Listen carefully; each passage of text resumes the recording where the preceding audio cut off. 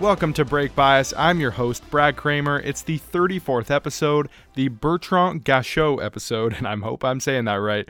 I am here ahead of the Sao Paulo Grand Prix, and if you forgot, it's a sprint weekend. We have F1 cars flying on all 3 days of the weekend, and Interlagos always seems to be an absolute banger, doesn't it? I love this track. Anyway, let's preview the weekend in Brazil. It's lights out and away we go. All right, now before we get into the Sao Paulo Grand Prix, remember it's the Sao Paulo Grand Prix now, it is not the Brazilian Grand Prix. Let's talk about a few things in the F1 world recently. First off, F1 was doing some filming in Las Vegas this past weekend for the race that will take place next November. What's crazy, I guess I have like a personal story about this, is my friend is actually in Vegas right now. He couldn't care less about F1, which is ironic. He said that they actually had to stay in a hotel as far away as possible from kind of the happenings with the F1 stuff, just so they didn't have to pay like extreme rates. Like they're still there right now, and they were there while all the F1 stuff was going on, and they would have had to pay, I believe, $9,000 a night. He said you could see everything that was happening from the MGM hotel, and it was $9,000 a night. That's insane. Like, this is just for filming and promo. Imagine the race. I'm sure some of you guys have actually looked at how much it would cost to go to Vegas for the race. Another friend of mine took a little bit of a look more at the track, and he's not too happy with how it looks. He just said that you might as well race a NASCAR around there because it's just a circle with a bunch of straights. I mean, it's not that bad, but I get what he means, because it really is going to be something else. I wonder how many engine penalties are going to be taken there. Anyways, I love me some Lewis Hamilton, some George Russell. They were in Vegas, but there's no way I'm paying $9,000 a night to see them do some donuts and sit on a stage and answer some questions from David Croft. That's pricey. Of course, you get to enjoy the rest of your time in Vegas, but $9,000 a night, I think I'll pass on that one. On a more Brazilian topic, I guess, I saw that Lewis Hamilton's actually become an honorary citizen of Brazil. I feel like the grid used to have a lot of Brazilian drivers and like great Brazilian drivers, and now all we have is a couple reserves: Felipe Drugovich, Fittipaldi, and a guy now that was born in Britain and knows no Portuguese. That's what we get for a Brazilian driver nowadays, I guess. Who knows? Maybe Felipe Drugovich can break into F1 and show he's got some talent, but I don't know. I wouldn't say he has the best junior career compared to some guys who are on the grid. But hey, Lance Stroll is a pretty competent Formula One driver, and Felipe Drugovich has had a stronger junior career than him, I'd say. So, anyways, let's get into the weekend. Interlagos has been a staple on the F1 calendar for years, and for good reason. There has been what seems like an endless amount of instant classics at this track. It is absolutely, unequivocally one of my favorites. Silverstone's probably my favorite. Brazil, Interlagos might be my second favorite. I absolutely love this track. It's so simple, yet it's so effective when it comes to the races. Like, look at last year. We'll start there, because there's plenty more than last year. It was fantastic, and I don't really think it holds a candle to what we've had in the past. To be fair, I guess, to last year's race, what was the fourth last race of the season? After that, there was Qatar, Jeddah, and Abu Dhabi.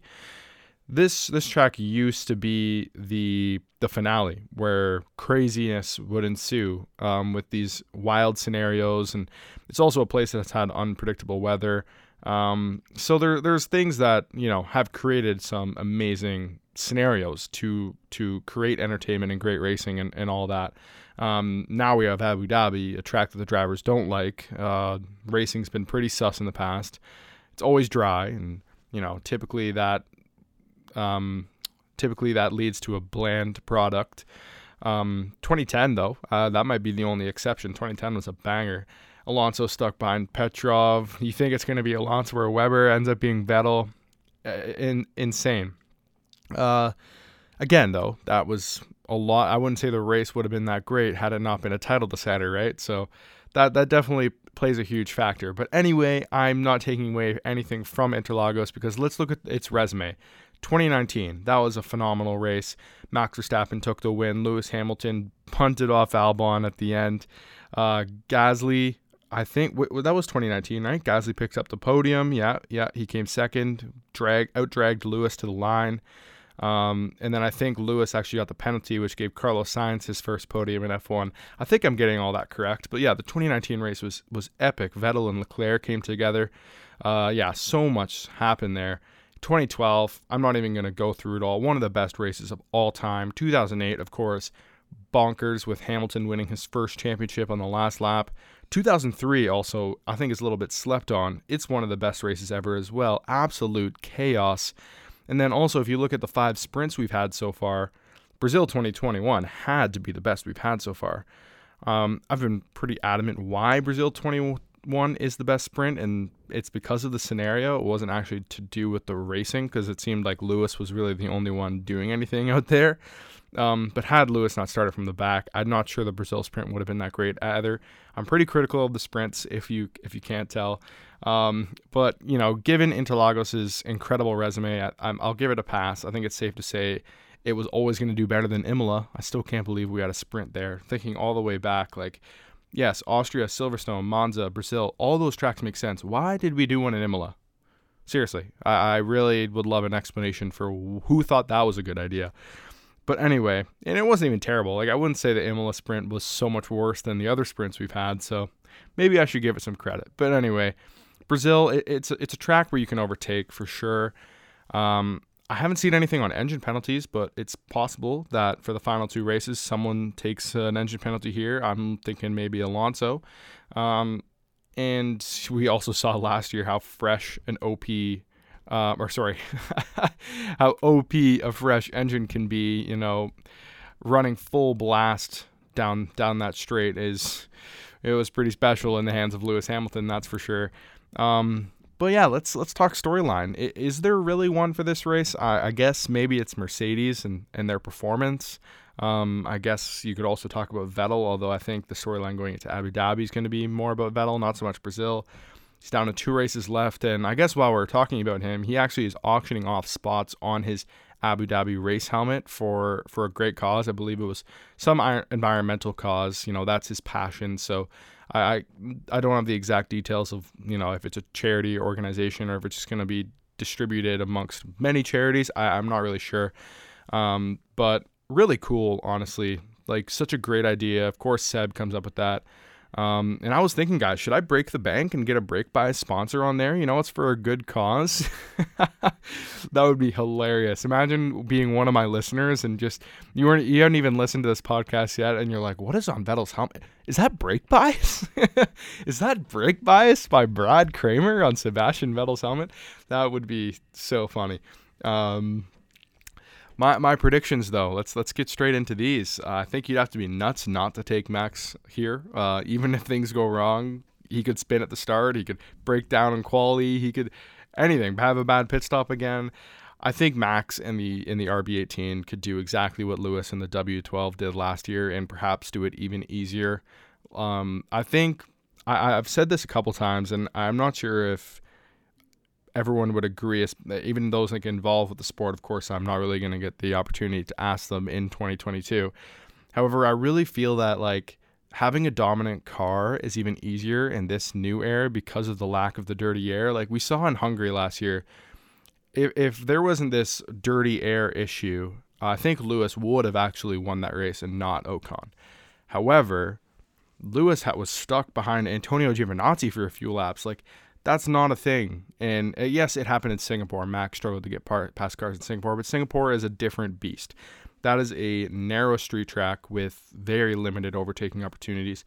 And Hungary, yes, of course, it doesn't have a whole lot of overtaking opportunities either, except it has 2 DRS straights that, especially the main straight, very capable of making overtakes. And, it actually took Lewis a little bit because you get in that dirty air, you overheat your tires, he's on a long stint. You have to think about those things. And yes, it's still a thing in 2022. It's just toned down. And I think that makes it even easier for Max, in Spa, for example, and in Monza, he's just carving through the field so easily. And yes, he's special. I'm not taking away anything of his capabilities. We know how good Max is. I just think that this era makes it even easier when you're that special and in a special car. And the performance gap is probably always going to be a little bit larger at the beginning of a rule change than at the end when all the cars kind of have a chance to catch up. So, of course, there's that factor too. But anyway, going off on a bit of a tangent here, let's start in qualifying because we got 3 predictions to make with the sprint weekend. Who's going to be on pole? I think I'm going to have to stick with Max here, even though pole position is actually maybe the one fun thing that we can predict because it actually can be a Ferrari. And Mercedes is getting close. However, I still just think it's going to be Max, and I'm going to have him ahead of Leclerc. I think Ferrari definitely bounces back this weekend. I think the engine issues were a bit of a one-off in Mexico. Their car is still going to be quick over one lap. However, you'll see in my race prediction, I don't have a Ferrari on the podium. In the sprint, I will take Max ahead of Leclerc again. You're thinking, wait, they're falling off in races. Why do you have Leclerc finishing second behind Max? Well, in a sprint, there's less laps. So they don't have to worry so much about tire management. They can just push, and Leclerc is extremely fast, and he's in a fast car. I think he'll probably end up finishing 5 or so seconds behind Max in a sprint race. But I'm going to have him holding off Perez. I think he'll be pushing Max at the start. He's not going to get it done because Red Bull's too fast in the straights, and then his tires are going to fall off, and then Perez is going to catch him. It's something we've seen so many times this year, and unless craziness happens, that is what's going to happen again. And I think that Mercedes will be thereabouts in qualifying, but I wouldn't be surprised if they qualified 5th and 6th again. But in the race, when all those things are taken into consideration, strategy, which Mercedes hasn't really shown that they've had great strategy this year, to be honest, either. Thinking last race, thinking Zandvoort, but then also that's Ferrari's weakness. The tire management, though, totally swings Mercedes' way, and I think I'm going to take Max Perez 1-2. Max getting the Grand Slam, well, not the Grand Slam, the trifecta, if you will, and making up a term. The pole, the sprint win, and the race win, and I'm going to have him, ahead of Perez. And then I think Lewis Hamilton's just going to keep churning in those good performances, finishing ahead of his teammate, and I think he's going to finish 3rd. I could see Russell 4th. I could also see Russell 5th. I think it's probably more likely that if Hamilton outqualifies Russell, he will be 3rd and Russell 5th with Leclerc sandwiched in between them and Sainz in 6th. That's kind of how I see it, so I guess we'll see. I think Red Bull should thrive here, though. And, Ferrari's going to fall off like they always do. So that's kind of, I guess, my justification for my prediction. I don't see Mercedes being an actual challenge to Red Bull here like they were in Mexico. I just think, I think Mercedes will be good. I think that this is even stronger race for Red Bull. I think the altitude actually costs Red Bull where it used to be something that they really enjoyed and something where they thrived because aerodynamically their car was so strong. It was just their pure engine output that lacked, and then Mexico actually brought them closer together because of the altitude. But anyway, let's do bold prediction, and I believe that my bold prediction last week was correct. I believe that I had Bottas finishing in the points, and he did. So, and pat on the back. I don't even remember, though. Maybe that was my Austin prediction. I honestly don't even remember. But I really like what I've seen from the Alfa Romeo upgrade. I'm going to take a gamble on Alonso taking another engine. And I'm going to have Bottas finishing best of the rest in P7 ahead of Alonso because of that engine penalty. And Lando might be, doing some strategy to cover Alonso, make sure he finishes ahead of him and not worrying so much about Bottas. And Bottas puts away the P6 fight with a P7 here in Brazil. I'm curious to see where Aston Martin goes here because they were so bad in Mexico and it really seemed like they improved their car a lot. So I'm wondering if they have a bit of a bounce back race. It's really hard to tell with some of these bottom end cars, like where they're going to perform because they're just so inconsistent. It's wild. But anyway, we'll move on to the next segment, and somehow in November we're still talking about silly season. If you're wondering, Brad, we're talking about silly season, who could we possibly be talking about? Well, you should know better because there's really only one seat that we possibly could talk about, and that is the second Haas seat. I don't think discussed this a whole lot. Whether Mick Schumacher deserves to stay at Haas, whether they should go with Nico Hülkenberg. It's been a talking point around F1 for quite a while now, and I'm not sure if I've ever really given my take. I'm not going to spend a whole lot of time on it. There's actually a second silly season part, maybe possibly even a third, that I will quickly touch on as well. This is kind of the main part of it, though. And I guess I will just give my thoughts on who I think should get the seat and who I think will get it, and then move on. So, looking at Mick Schumacher's performances this year, I would have to say that I've been let down. He's definitely performed under my expectations of him. I thought that I am one of these people, though, that consider Mick, this is his rookie year. So I think that letting him go already is a bit of, like, especially for someone like Nico, unless you're bringing in a superb talent, sure, go for it. And then K-Mag is your steady veteran. Okay, but when your replacement is Nico Hülkenberg, it's a bit of a different story. You might as well give him at least another year. The reason, though, that I understand it from Haas's side is the shunting, is how much they're costing Haas. Like I mentioned when I was talking about Red Bull's cost cap verdict, everything that Haas spends their money on is coming out of their cost cap. They're not really having to worry as much as a Red Bull, Ferrari, or Mercedes about actually budgeting. Of course they do, because they don't have the money to work with. It's a different type of budgeting, I guess. And Mick crashing the car this often is costing them a ton of money, and it really sets them back, because that's money that could be going towards development and a ton of other things that help improve the team. Shunting does nothing for the team, results-wise and off the track. It's really bad. And if they, continue to see this trend where Mick's not going to completely outshine Kevin, I find like he's even now, but is that good enough? If Kevin's not crashing the car, but you are, crashing is, I think, a tendency of a younger driver, and I think this is his rookie season. But even last year, we called him Mazepin all year, but Mick was the one that had the most damage in F1, I think, or something like that.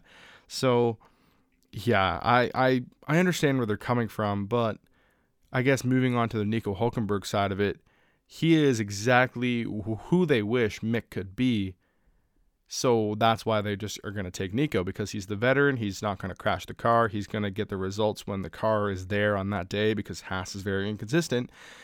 But there's no positive, really, besides just short-term profit of signing Nico Hülkenberg, where the thing with Haas is I feel like they need someone who is going to consistently score points, because scoring points and getting results is actually going to help them develop more.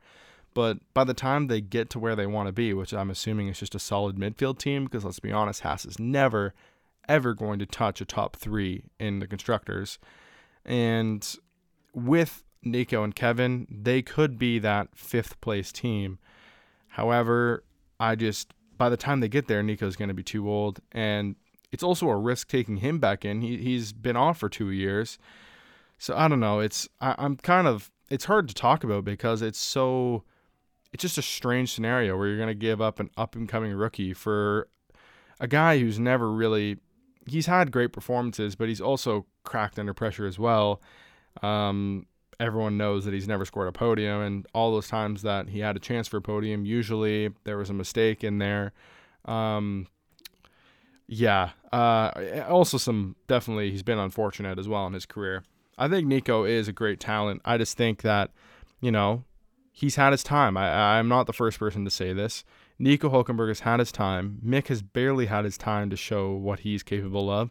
Yes, some people will say, oh, he's had 2 years, and what has he done?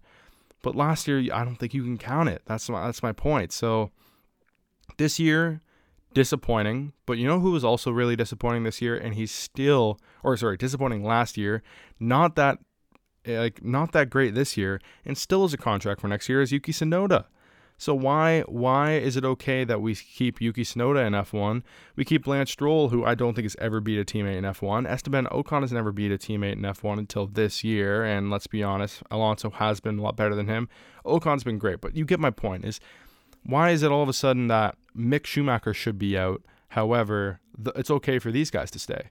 Why isn't Red Bull giving someone else a chance? Yuki Tsunoda he's shown slight improvement. Has he really been that great this year? No, he's made tons of mistakes. So, yeah, I think you get where I stand on this. I would stick with Mick Schumacher. I get what they're saying with Nico and why they would want him and why they would consider getting rid of a young driver like Mick, even with his, German background and the Schumacher name and all that. It's a tough decision for Haas, and I've heard rumors that they're going to be signing Nico Hülkenberg very soon, and it is literally the second last race of the season, and they still don't have a second driver for next year, which is crazy. So I guess the answer to who do I think will get it, I think it's going to be Nico, and I imagine the announcement will come in the next 2 weeks.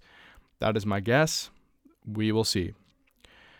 So quickly, if Williams doesn't get Logan Sargent, because Logan Sargent has a job to do in terms of his results in F2, and if he doesn't achieve those results, he will not be in F1 because he doesn't have a super license.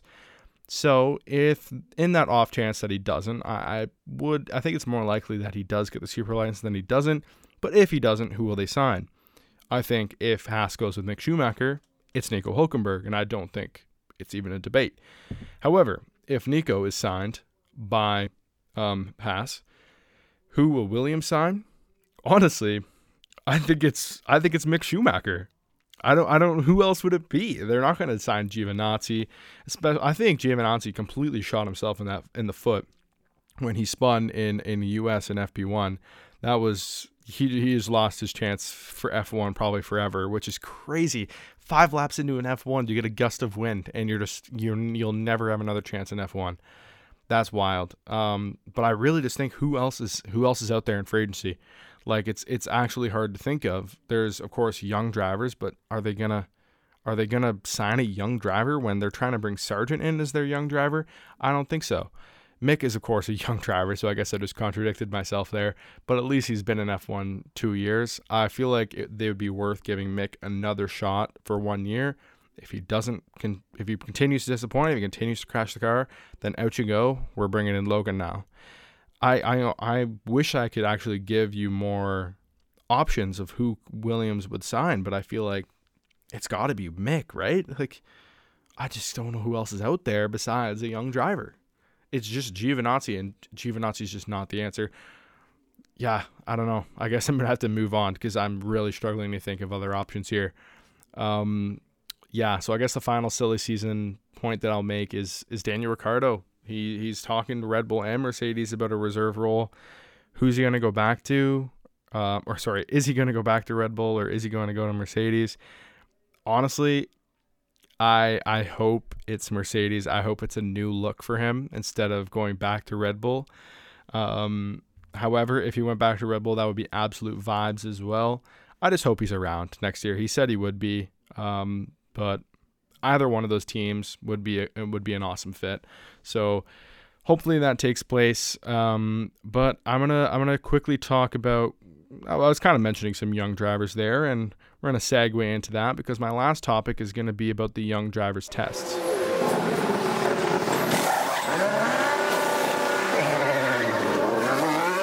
So going into this year, F1 implemented a rule that all 10 teams would have to give a young driver 2 FP1s, at least 2 FP1s.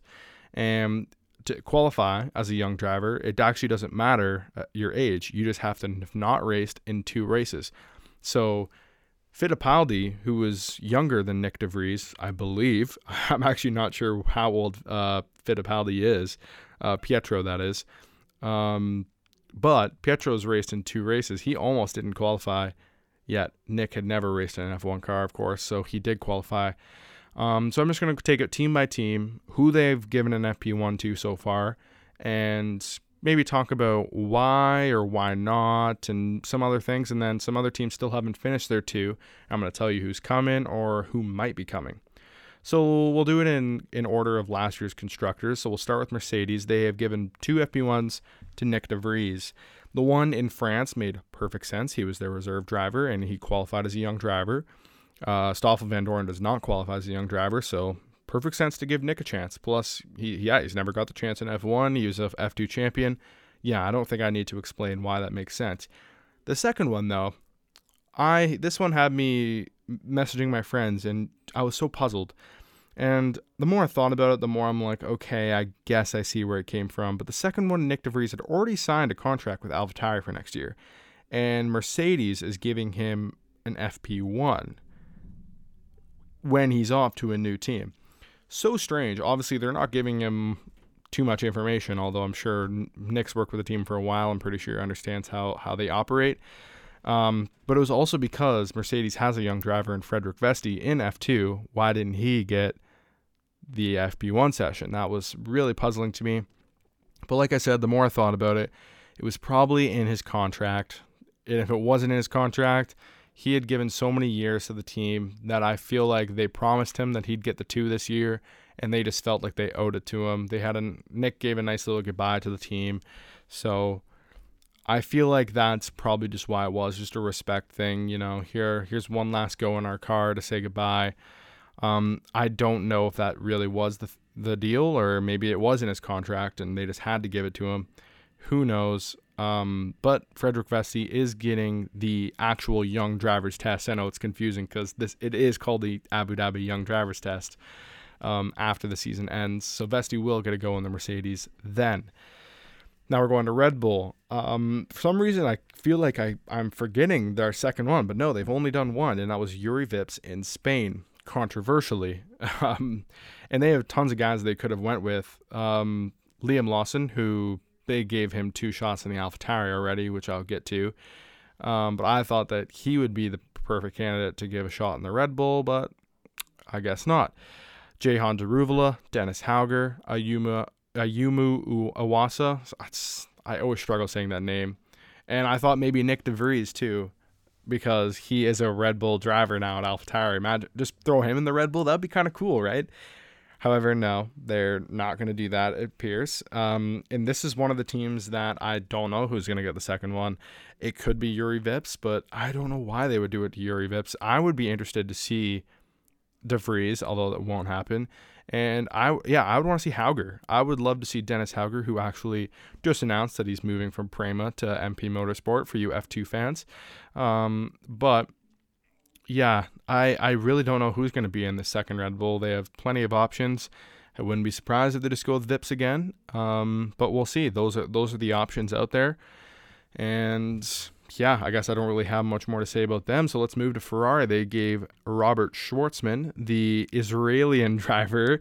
He is 100% Russian, but he was, I think, born in Israel or something. So he was able to race under their flag, or else he wouldn't be able to race. Anyway, I feel like it's just got to be him again. I haven't heard them announce him at another race. I imagine he'll probably just get an FP1 in Abu Dhabi, but I don't have this one written in either of who it's going to be. The only other person I could see getting a shot in the Ferrari would have been Callum Ilott, but he's fully in IndyCar now, and that's not going to happen.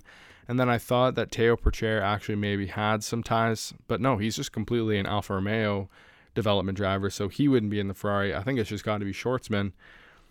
So McLaren, Alex Palou was in the US, and they've already announced Pato O'Ward will be in FP1 in Abu Dhabi, so I'm really looking forward to that. He was in McLaren's Young Drivers Test last season. Alpine, they gave theirs to Jack Doohan in Mexico, and yes, they have Victor Martins, who just won F3, but I think they're 100% going to give their second one to Doohan. Again, I don't know when it will be, though, so I imagine it'll probably be in FP1 in Abu Dhabi, because I guess I should have said F2 is in Abu Dhabi, so they'll be there regardless, and Doohan's probably going to be in the Young Drivers Test as well. So Abu Dhabi makes the most sense.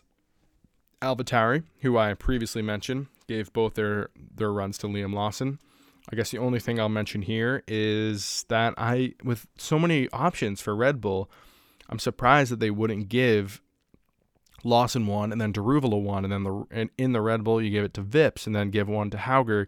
Like, it's weird that they wouldn't give multiple people shots in the F1 car. But then again, I honestly wonder if these teams even like allow them to push, or like I feel like they put them on programs. They just kind of like, this is what it's like. You kind of get a feel of how to drive the car, how the team works. Like, I honestly wonder if they really ever are even able to show their stuff if they want. So I don't know. I feel like this is just a box to check for some of the F1 teams. Like, oh, we got our FP1s to not break the rules. Cool. Now we're not getting fined. Anyways, Aston Martin, Nick de Vries was in Monza, and then they've got Felipe Drugovich, who they signed after Monza to do an FP1 in Abu Dhabi. So I'm looking forward to that one. That one's awesome. Williams is the only team who's done 3 so far. Nick de Vries when was Nick de Vries? Nick de Vries was Spain, and then Logan Sargent has done 2 now. He's done one in Mexico and in US. Of course, they did those to try to help him get his super license point, and he needed one more lap to get his super license point, and he didn't because of a reliability error. Tough one, but anyways, those are who's driven for Williams. Those make perfect sense. Alfa Romeo, they've only done one with Teo Pourchaire, but the second one is absolutely going to be him. He's like their only prospect. And then Haas has given Fittipaldi a run. Unluckily, he broke down in Mexico, and he's their reserve driver. He's going to be driving for them again in Abu Dhabi. So there you have it. Those who are going to be or have been the young drivers tests for all the teams. If that is something you're interested in, I just broke it down for you. And if you know, I feel like the Red Bull one is the most interesting one. Who is going to get that second Red Bull FP1? I have no idea. I know some people have floated the idea around. I mean, this doesn't work for the FP1s, but floated the idea around of like, Red Bull has sealed both championships already. Let's see Yuki Tsunoda race in the Red Bull. Throw Max back in the AlphaTauri. I'm not even sure if you can do that, but wouldn't that be sick? That would be awesome. Max and Perez go for a ride in the AlphaTauri, and then we get Gasly and Tsunoda in the Red Bull. Would be super fun. Or even De Vries and Tsunoda in the Red Bull. Screw Gasly, he's off to Alpine, right? Yeah, anyway, that's going to do it for the Bertrand Gachot episode of Brake Bias. I'm your host, Brad Kramer, and I'll be back with episode 35 next week after the Brazilian Grand Prix. I just called it the Brazilian Grand Prix. The Sao Paulo Grand Prix. Honestly, guys, though, this is probably our last chance at a good race in 2022. Goodbye.